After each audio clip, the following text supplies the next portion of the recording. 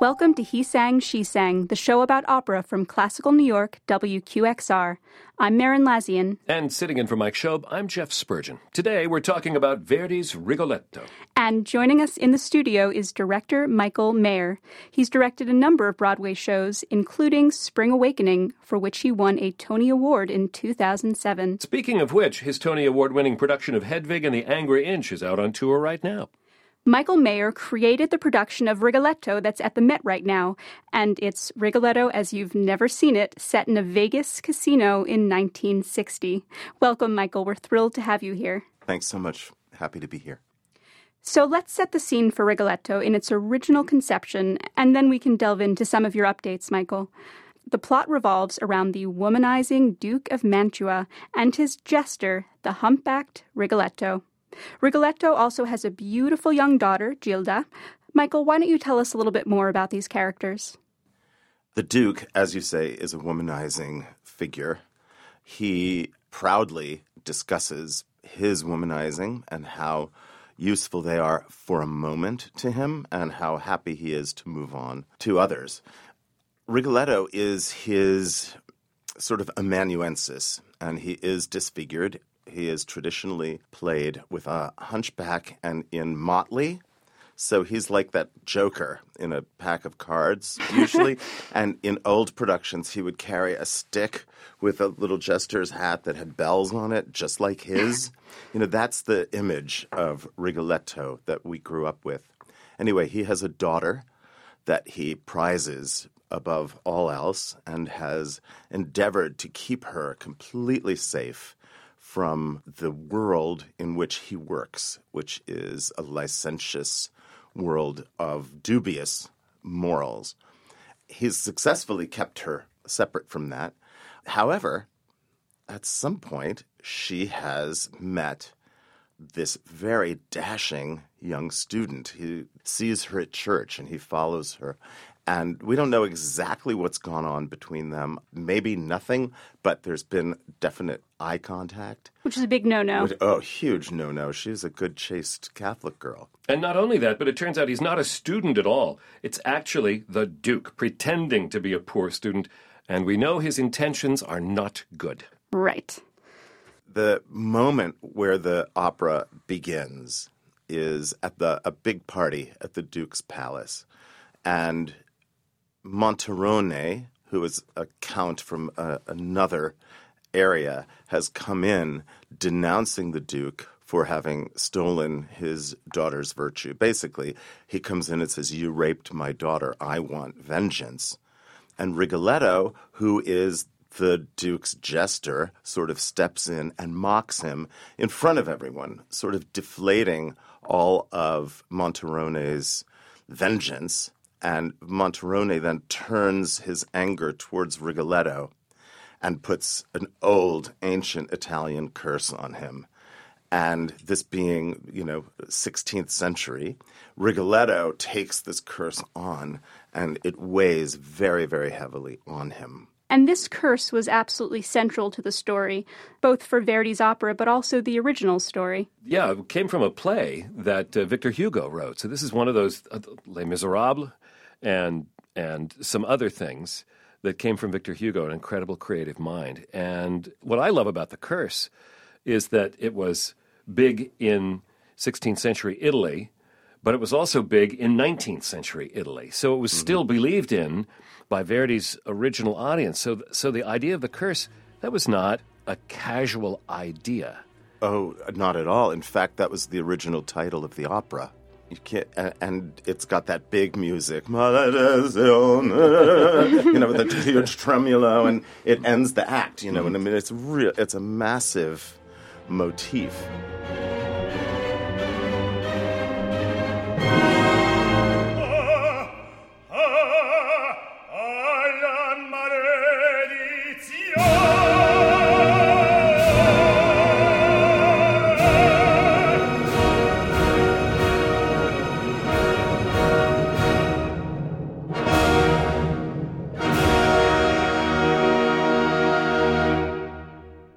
So it is an extremely important, it's really what drives all the action, although I think that it's possible to have the opera unfold without it. I mean, Occasionally, Rigoletto looks around and says, "Why is this happening to me?" And he goes, "Oh, yeah.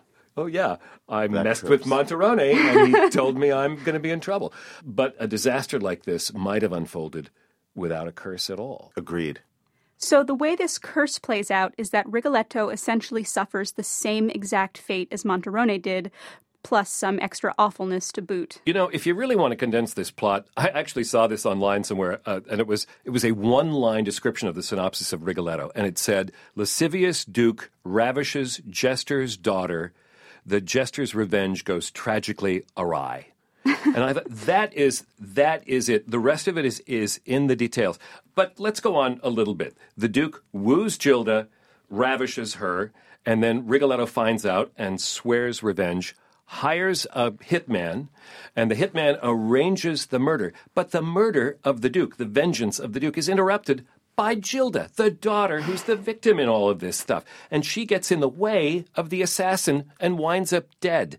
And Rigoletto, when he goes to find the Duke's body to throw it in the river, or in the case of this opera, in the trunk of a car, it's not the Duke, it's his daughter. It's so terrible. But fortunately, they have time to sing a duet before Gilda finally dies. Quite a beautiful duet, actually. Yes, it is lovely, in spite of all the blood that she's pouring out on the ground at that moment.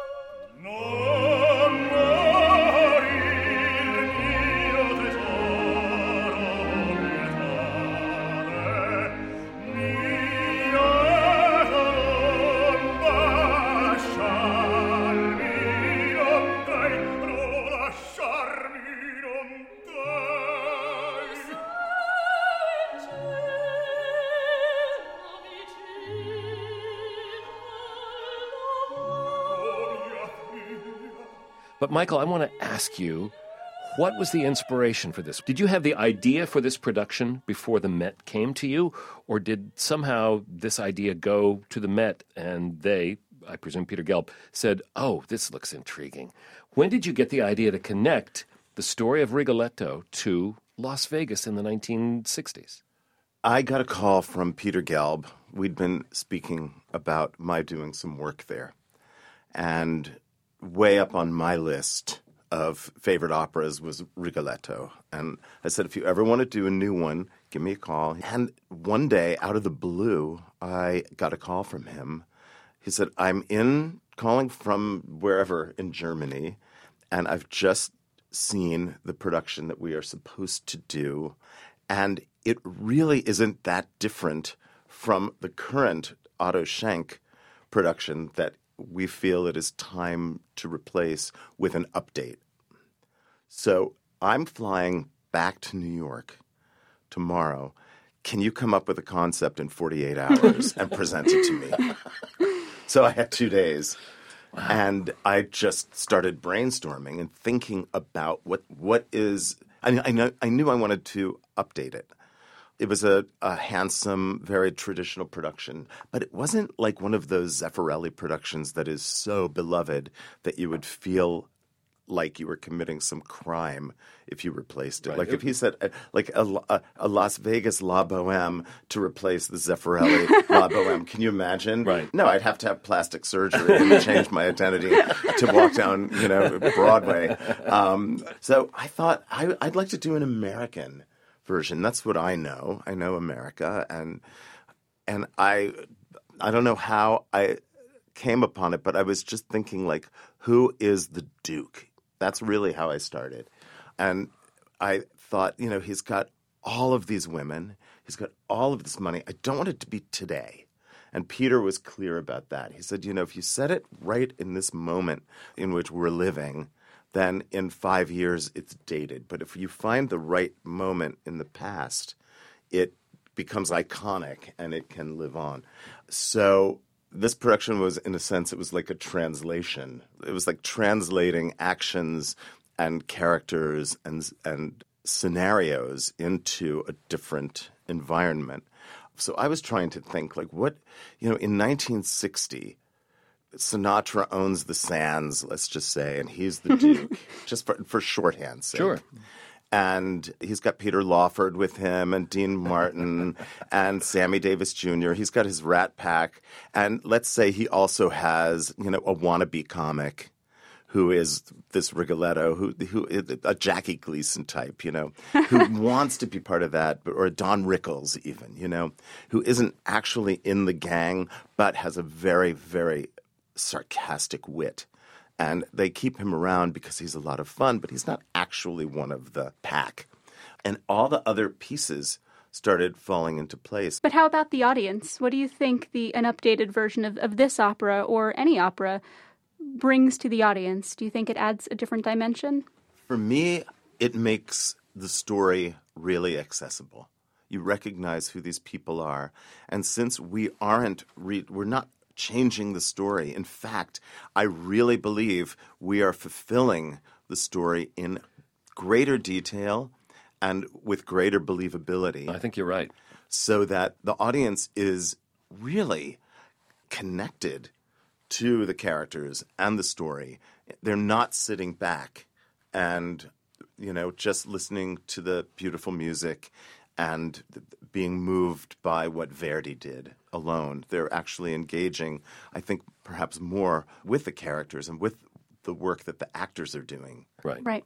You mentioned the fact that Rigoletto is an outsider, and in the story he really is. He has this physical deformity, but also in the context of all of these courtiers and the Duke, he's sort of an observer and a commentator on what's happening and a jester, but he's not totally inside their world. And there's this disconnect between Rigoletto at work and Rigoletto at home with his daughter. He moves in the opera from being this irreverent, even sometimes sort of cruel figure early on, to being this doting, loving, very overprotective father. And it's in his music as well. There's an aria that he sings after meeting Sparafucile, who's an assassin. He's the man who ends up fulfilling this curse and killing Gilda, Rigoletto's daughter. And the music in that is sort of dark and shady, and it's all of the dark underside of Rigoletto's character. Io la lingua, egli ha il pugnale. Son io che rida, ai qualche Spagna.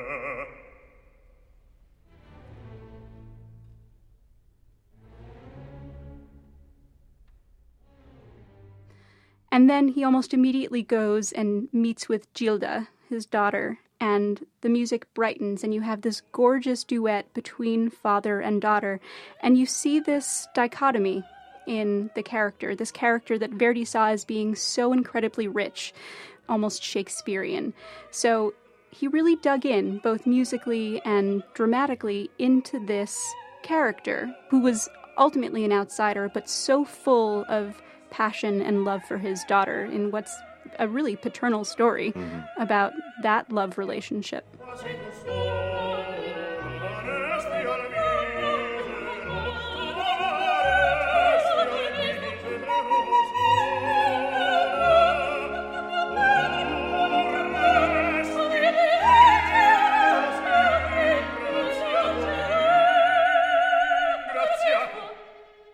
I like that Rigoletto is a full human being in that regard, in that he has a dark side and then this very warm and tender side. I mean, right. I presume Don Rickles has a family that he loves and that loves him, even though his trademark is pretty cruel humor. And we would understand that from a corporate magnate. We would understand that from particular kinds of world leaders.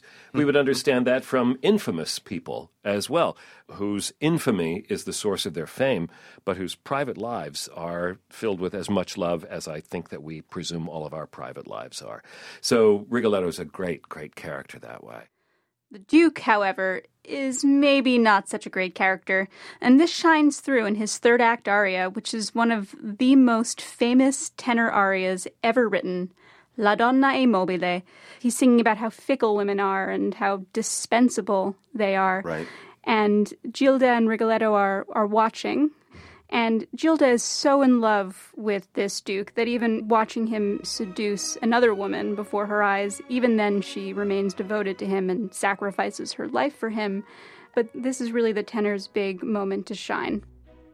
La donna immobile, qual piuma al vento, muta d'accento e di pensiero, sempre un amabile, leggiadro viso, in pianto in riso e menzognero. La donna immobile, qual piuma al vento, muta d'accento.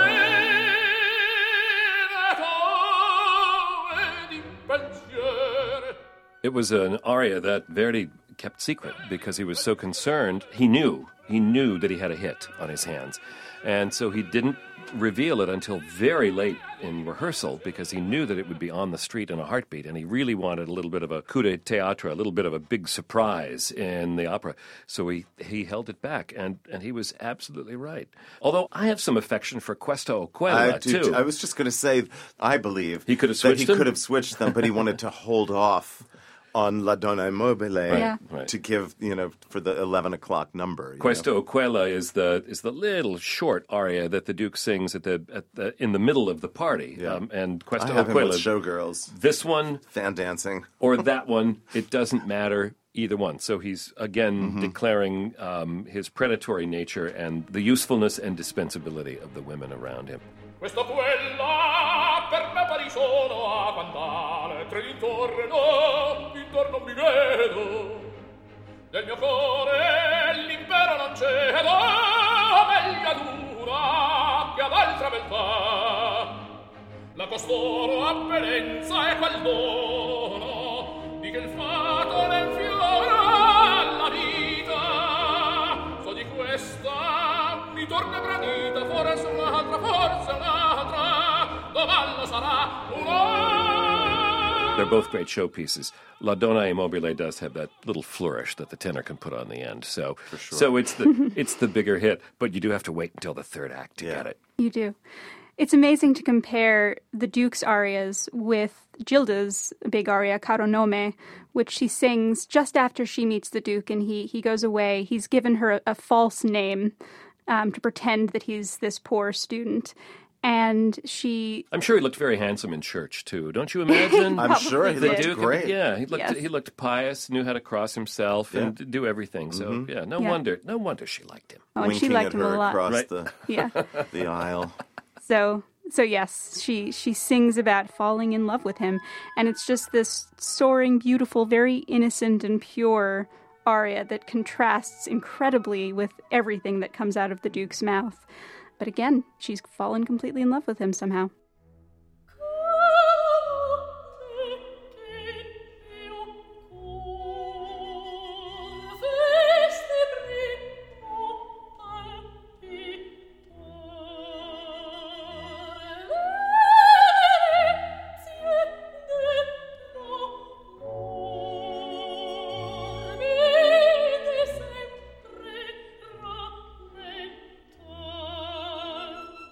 I have her writing in one of those little pink diaries with the key, that a young girl would have in the 60s. And if you look at the pages that she's actually writing on, she keeps writing Mrs. Gualtier Malde. So that's she's the like, fake name that but that's he gives the her. thing, right? That's so typical of an innocent young girl at that time, where you just in your diary just write his name over and over and over again and put hearts around it. And now, I love that element of it, too, because she is so innocent. And part of the reason she's innocent is because she's a nice girl. She's everybody's little sister, in a way. But also, Rigoletto has kept her out of the casinos or out of the court, out of the Duke's court. And so she's a nice girl, but she also has no experience in the world. And so this guy comes in and sweeps her off her feet, and she has no idea what to do. Can't help herself but fall in love in the conceit of the opera. But in the world, she would just be a total... I think she's one of the most total victims among all the women And Puccini really knows how to victimize women in his operas, but Verdi really sticks it to Gilda in Rigoletto. And in a way, shouldn't blame Verdi. That's Victor Hugo's fault. It is. It is. And you think about the Act 3 quartet that happens with, this is the moment that poor Gilda is standing with Rigoletto watching on as the Duke seduces this other woman, the assassin's sister, as it turns out. And the four characters are standing on stage, these two involved in a seduction, and then father and daughter watching on. And their music is just gorgeous. They're all four of them singing their feelings, and the music characterizes each of their thoughts, what's going on in their internal lives in that particular moment in time. And that's something that opera can do and musicals can do. That's something you can do with musical drama that you can't do with anything else. I think Victor Hugo knew it at the time. He had this play, but you can't have four people speaking at the same time about what's going on inside their heads and their hearts. But in opera, you certainly can. And it's magnificent. Yeah, it's one of the great quartets in all of opera, absolutely. And an amazing way to understand where everybody is at that moment. And it's funny because they're just telling their stories, but somehow Verdi also builds the tension. Maybe by letting everybody speak at that time, you just begin to realize what the stakes are that are at hand here.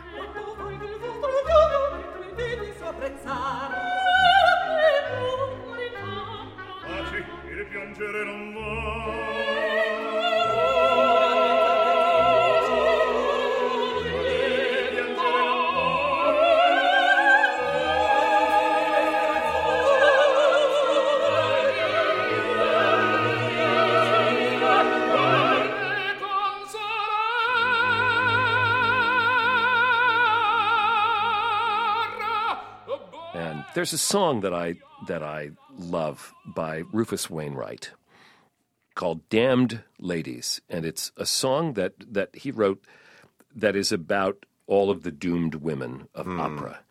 And one of the lines in this song is, "Why don't you ladies believe me when I'm screaming?" He means inside his head, sitting in the opera house. He said, "I always believe you." And it's about the investment that the audience can take in a character. And Gilda, don't go in there. Right. And every night, just like in Greek tragedy, she goes in and your heart just breaks again. Right, she goes in and she's stabbed. She's stabbed and, oh, God, it's a terrible, wonderful thing that we experience in the opera house. Let's go up to the Met to get a different perspective on Gilda. Soprano Olga Peretyatko has been singing this role since 2008. She starred in 6 different productions and over 100 performances of Rigoletto. So I wanted to hear what she had to say about Verdi's tragic heroine. You have a whole palette of emotions and changing of the character, changing of this young, naive girl at the beginning till the young woman in love. And then she's a really strong character to be able to sacrifice her life for 2 dear persons. And you should be strong for that, It's not like a victim, a poor little girl. No. She has a really strong character. And I try to show it always. And that's why it's very interesting. And just to show this development. And the show is long. The role is very, very long. You're the whole time on stage. And it's tough because the orchestra is big. It's Verdi. And I would maybe not now, but I would like to sing more Gildas in the future, because it's something good to come back to. It's just like an old friend. Yeah. Yeah. So you talked about her strength and her sacrifice. So she does, in fact, sacrifice everything, her life. Yes. And for the two men that you mentioned, for her father, Rigoletto, and for the Duke of Mantua. For her first love and last love. That's right, very sadly. And arguably that Duke doesn't really deserve the sacrifice that she makes for him. Yeah, the life can be really tough and really hard. And justitia, it's not always the correct word for this world. Justitia in English is justice. Justice, yeah. No, it's true. But it's From the perspective of a singer and from the perspective of your performance, I like that you see her strength, because you could see it as a weakness. People could interpret her that way, but it must be so much more empowering for you to sing her as a strong character, a strong woman who makes that sacrifice. Absolutely. And then with every show, I try to find the communications to the audience to make it more clear for them. Because if I do something on stage, it should be like 1,000%. Then to the audience will come maybe 70. So it's everything exaggerated, but exaggeration can be different, yeah? It's not a big gesture or whatever, but the emotions and your will it's to show, to understand, to feel it, that should be really big. Yeah. Right, because opera is about all of the really big emotions that we feel. Absolutely. And then you have a huge house and audience, to share it with. You're projecting not just your voice, but all of the things that you're feeling and thinking and saying to people who are very, very far away from you. Yeah. And I've heard you talk about singing as a physical, athletic endeavor, and it really is. Can you talk more about that and the ways in which you as a singer are sort of similar to an athlete? You're right. But with experience, you understand that it's not only that. Of course, it's absolutely necessary to be athletical because it's a difficult job, actually. But it's something, the message that should arrive to every person in this 4,000 audience. And not even the first row, but the very last row. And they don't see you if they don't have something, The opera glasses. Yeah. But it should be clear for them, too. Technique is just a base, and then you can add the role, and you are the actress. And then this message, why you are here, why you are talking to this audience, why you are singing there. So to feel it with your personality, it's a lot of stuff. It's a lot of work, and of course it's a percentage of spontaneous courage. Something. Wow, she has a really good performance, and. My goal is to have every performance like that. So it's just best performance. It's not possible, but we're trying to be there, to go there, to be as perfect as possible. But to be what is it? What is to be perfect? It's not possible because we are all people. They are all humans. Of course, it's interesting not to be perfect for the audience, because it shows you as alive. It's just not something from a goddess, but you are the human being. So it's it's normal. It's like everybody of us, and you are closer to the audience maybe. But it's my problem. I try to be as perfect as possible. So. How do you cope in the moments, if you have a performance and you're aware that something wasn't as you would have liked it? Have you found over the course of your career a way to cope with that and to let it go, or do you find that difficult still? It's difficult. Of course it's difficult because maybe nobody will notice it but me. Yeah. And I analyze every single performance and for sure rehearsal because I'm recording it and to be... To control myself. But the recordings will never ever show what is really happening in the theater. Because all these frequencies, all this resonance, it's not possible to record. No. The live music, the live orchestra, live voice, it's completely different. So it's even the very best mic in the world. It's not possible to record every single frequency of your voice. We have a lot. No, it's very special to be there in person. Mm-hmm. And there is that element, you were talking about live performance is never perfect. There's that element of risk and humanity which brings it to life in a whole new way. Yeah. Because people are there, singers are on that stage, and, instrumentalists in the pit, putting everything into it that they have and putting themselves out there and being totally vulnerable in front of a huge audience. Yes. And sometimes it goes close to perfectly, sometimes it doesn't, but every single moment is a living moment and precious. Absolutely. Yes. Yeah.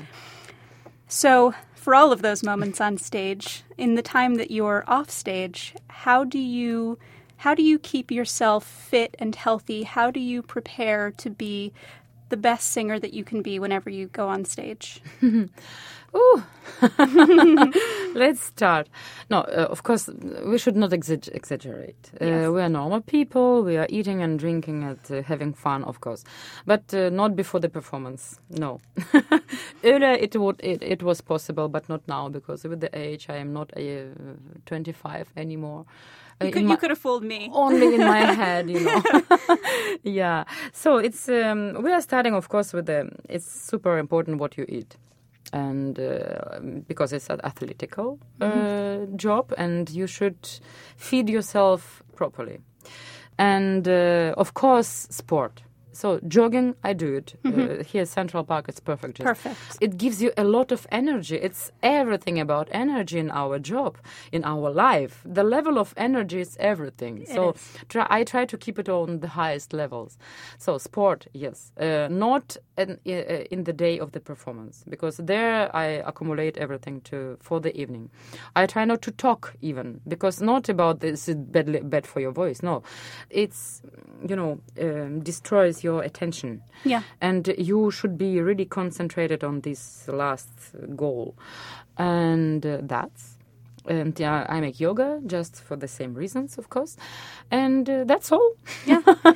Well, that's plenty. I mean, that's taking good care of yourself so that you can be... but I'm quite normal. And, of course, my husband is Italian. And when we are in Italy, there are a lot of good wines there. And, of course, you enjoy this side of your life. And the way you met your husband, that's a musical love story of its own, isn't it? Yeah, we have worked together in Italy. Unknown opera of Rossini, Sigismondo. Nobody knows it. Nobody knew it, and nobody will know it. Maybe only these people who will buy the DVD where we are together should. Yeah, so he was conducting, I was singing. And I met him there. And later, a couple of months later, we met each other in Venice first and then Florence. I have spoken a better Italian, as it was 2 months ago, and we could communicate better. And it's just actually the best receipt how to learn the language. Absolutely. Just marry somebody. Yes. That is very fast. Of course, started with the WhatsApp messages and so on. At the beginning, it was for me with the Google Translate, and I needed time to write something romantical. And but now, no. I prefer to speak Italian, German, and English on the third place, because nobody speaks English in my company, in my team. Yeah. And I'm here now. I should be better, actually. Oh, you sound perfectly good to me. Oh. Well, that's lovely. A sort of vocabulary. a relationship in subtitles for the first few months. I like it. I am here at the Metropolitan Opera speaking with Olga Peretyatko about her role as Gilda in Rigoletto. And this production at the Met by Michael Mayer of Rigoletto is set in 1960 in Las Vegas. This was not the original Verdi conception of this opera.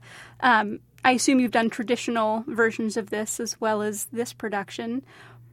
Can you describe a little bit about this production, what it looks like, what it feels like to be on set, and also what it is for you and for singers to do these modern interpretations of these, much older operas?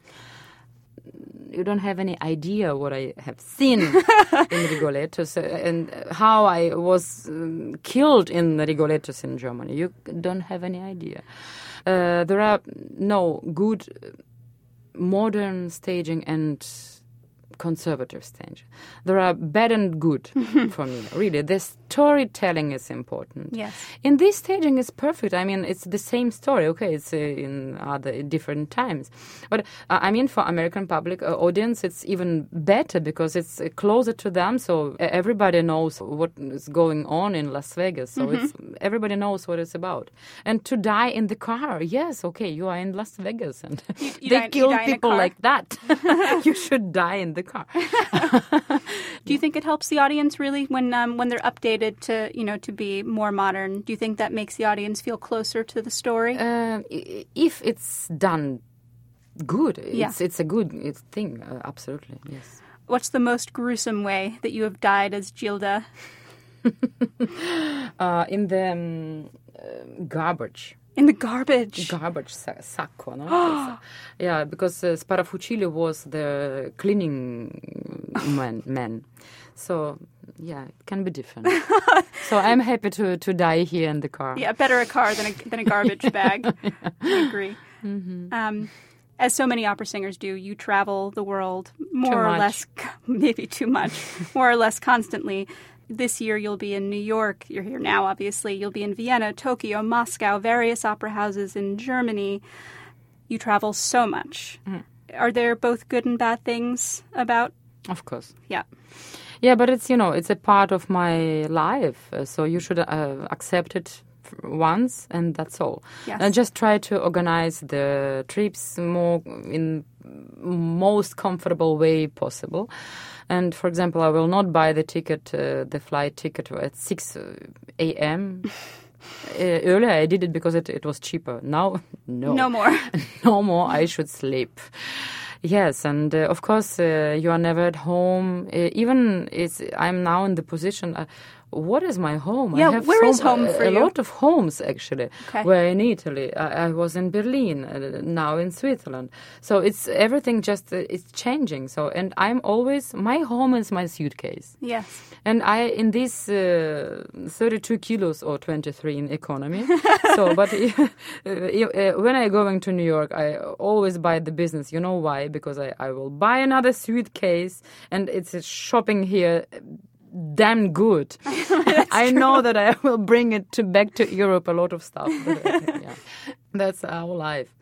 And you will almost never see your husband if you don't work together, and we work almost never together. And that's my life. Do you make good use of Skype to? Oh yes. Thanks Lord we have internet. I know, right? It's FaceTime. It's God bless this person who created it. I know. So beyond clothes for every weather and your scores and all of that, is there anything that you always bring with you when you travel around the world? Mocha, for coffee, for espresso machine, Italian one. You don't trust the coffee in all of the cities you go to? No, because I should have the coffee when as soon as you wake up. Absolutely, and not in every hotel room or not in every flat they have the coffee machine. If it's an espresso, it's better, of course. But so espresso is necessary. Yes. 3. Three every day? 3 every morning. 3 every morning. Yes. Well, no wonder you keep your energy up. Well, thank you so very much, Olga Pertyatko, for speaking with me today, and we look forward to hearing you in the broadcast on Saturday. Thank you very much for coming.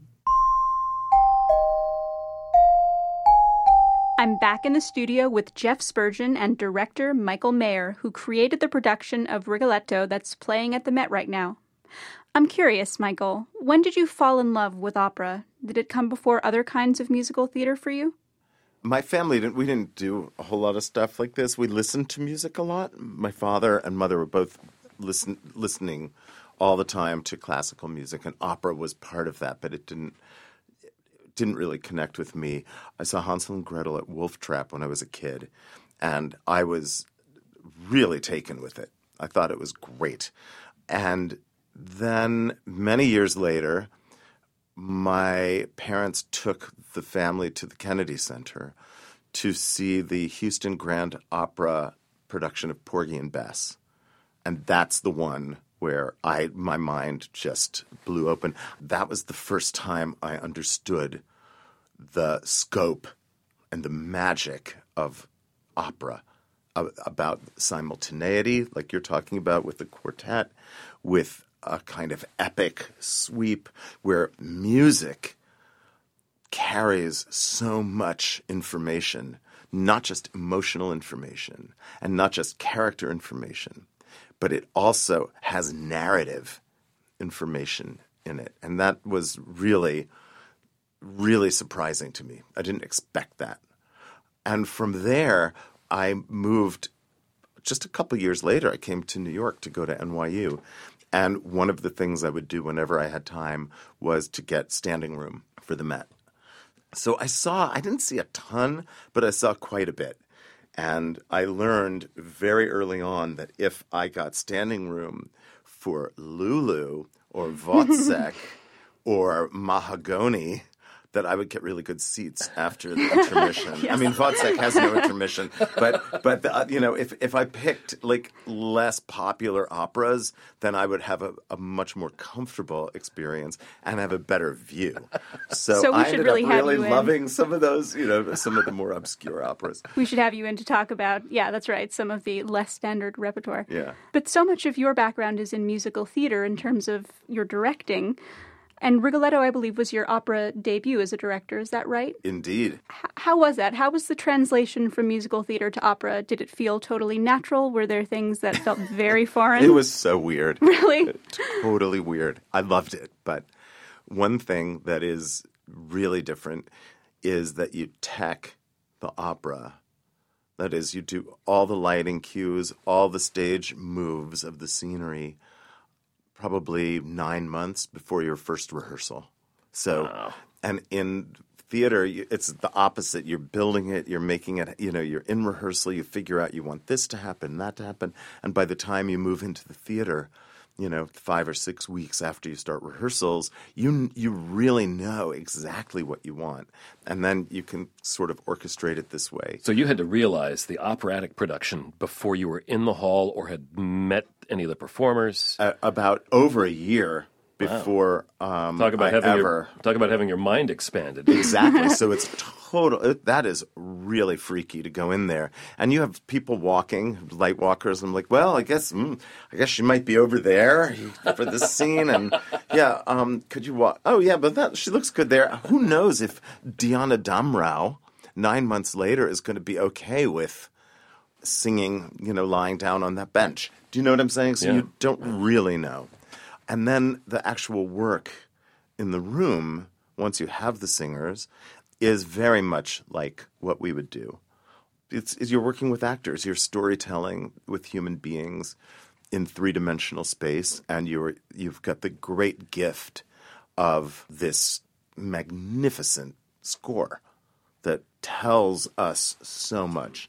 I mean, it informs everything. Every choice that's made goes right back to the score. And so that actually is a very cohesive dimension to the rehearsal process. I guess that in a way then the score is a little bit of a referee between you and the musical director. Completely. If you have some, not disagreement, but differing ideas, it's like, what does the score have to do here? Say what we have to do. And in fact, I would say that whenever there was any tension between me and the maestro, and there were like 2 moments where it came to a head, and even these little things were small, where I would ask for a little more space for something to happen, and he's like, "No, we have to stay in time here," that kind of thing.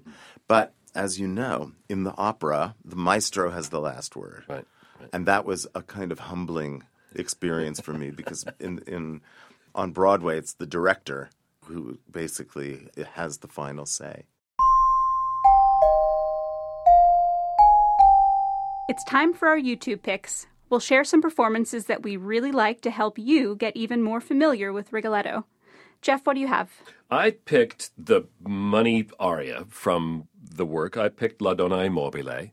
And just for fun, I grabbed 2 videos of Pavarotti.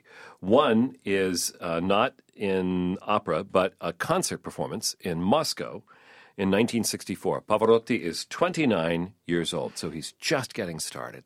And it's in recital, so it's just a piano accompaniment. So you get to hear Pavarotti's voice at that moment. And then the other one that I picked is from the 1982 film that Pavarotti made. It's a Jean-Pierre Ponel production.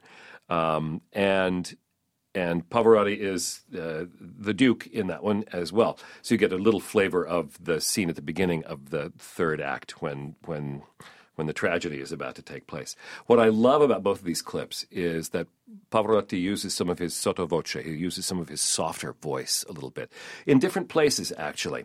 But you get to appreciate besides the incredible ringing sounds of Pavarotti's voice, you get to appreciate the way that he could pull back and that he liked to do that.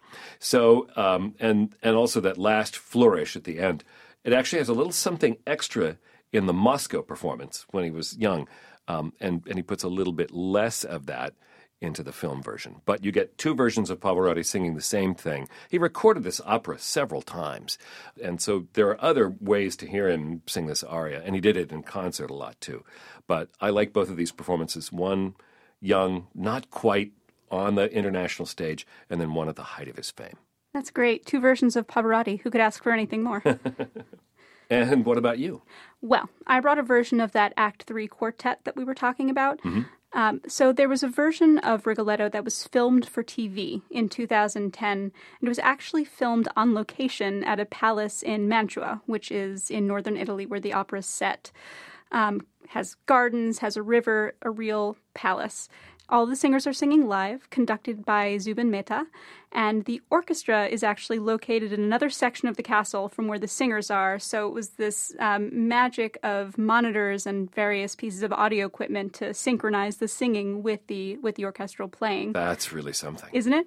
So in the film, you follow the singers through this castle, and I think it's a good place to start for anyone who might be new to Rigoletto, because you have, just in stunning detail, the world of this court and this palace created for you. And also the fact that it was made for film, it brings it to life in a different way, because you have all of the close-ups of people's faces. You really get to see the drama up close. So it's like the Met in HD, only it's the Met in HD in Mantua. Yes. That's awesome. And Rigoletto is sung by Placido Domingo. Vittorio Grigolo is the Duke. You have Giulia Novikova as Gilda, and Nino Surgalazza is Maddalena, who is Sparafucile's sister, the woman that the Duke is seducing in this quartet. The singing and acting are great. These are really wonderful performers, but it's also visually stunning. Beautiful lighting, beautiful set. I mean, you can't really get better than an Italian castle. So the light is pretty good there, too. Yeah, the light is pretty good there, everything's good about that except the knife. Exactly. You can check out these videos at the He Sang, She Sang show page at wqxr.org. And while you're there, leave us a comment and let us know what you thought of the show. And if you like what you heard, subscribe to the podcast. Come on, do it on iTunes or wherever you get your audio. Our guest today was director Michael Mayer. Thank you for joining us today, Michael. It was such a pleasure. Thanks for having me. He Sang, She Sang is a production of Classical New York, WQXR. I'm Maren Lazian. And for Mike Schob, I'm Jeff Spurgeon, and we thank you for listening.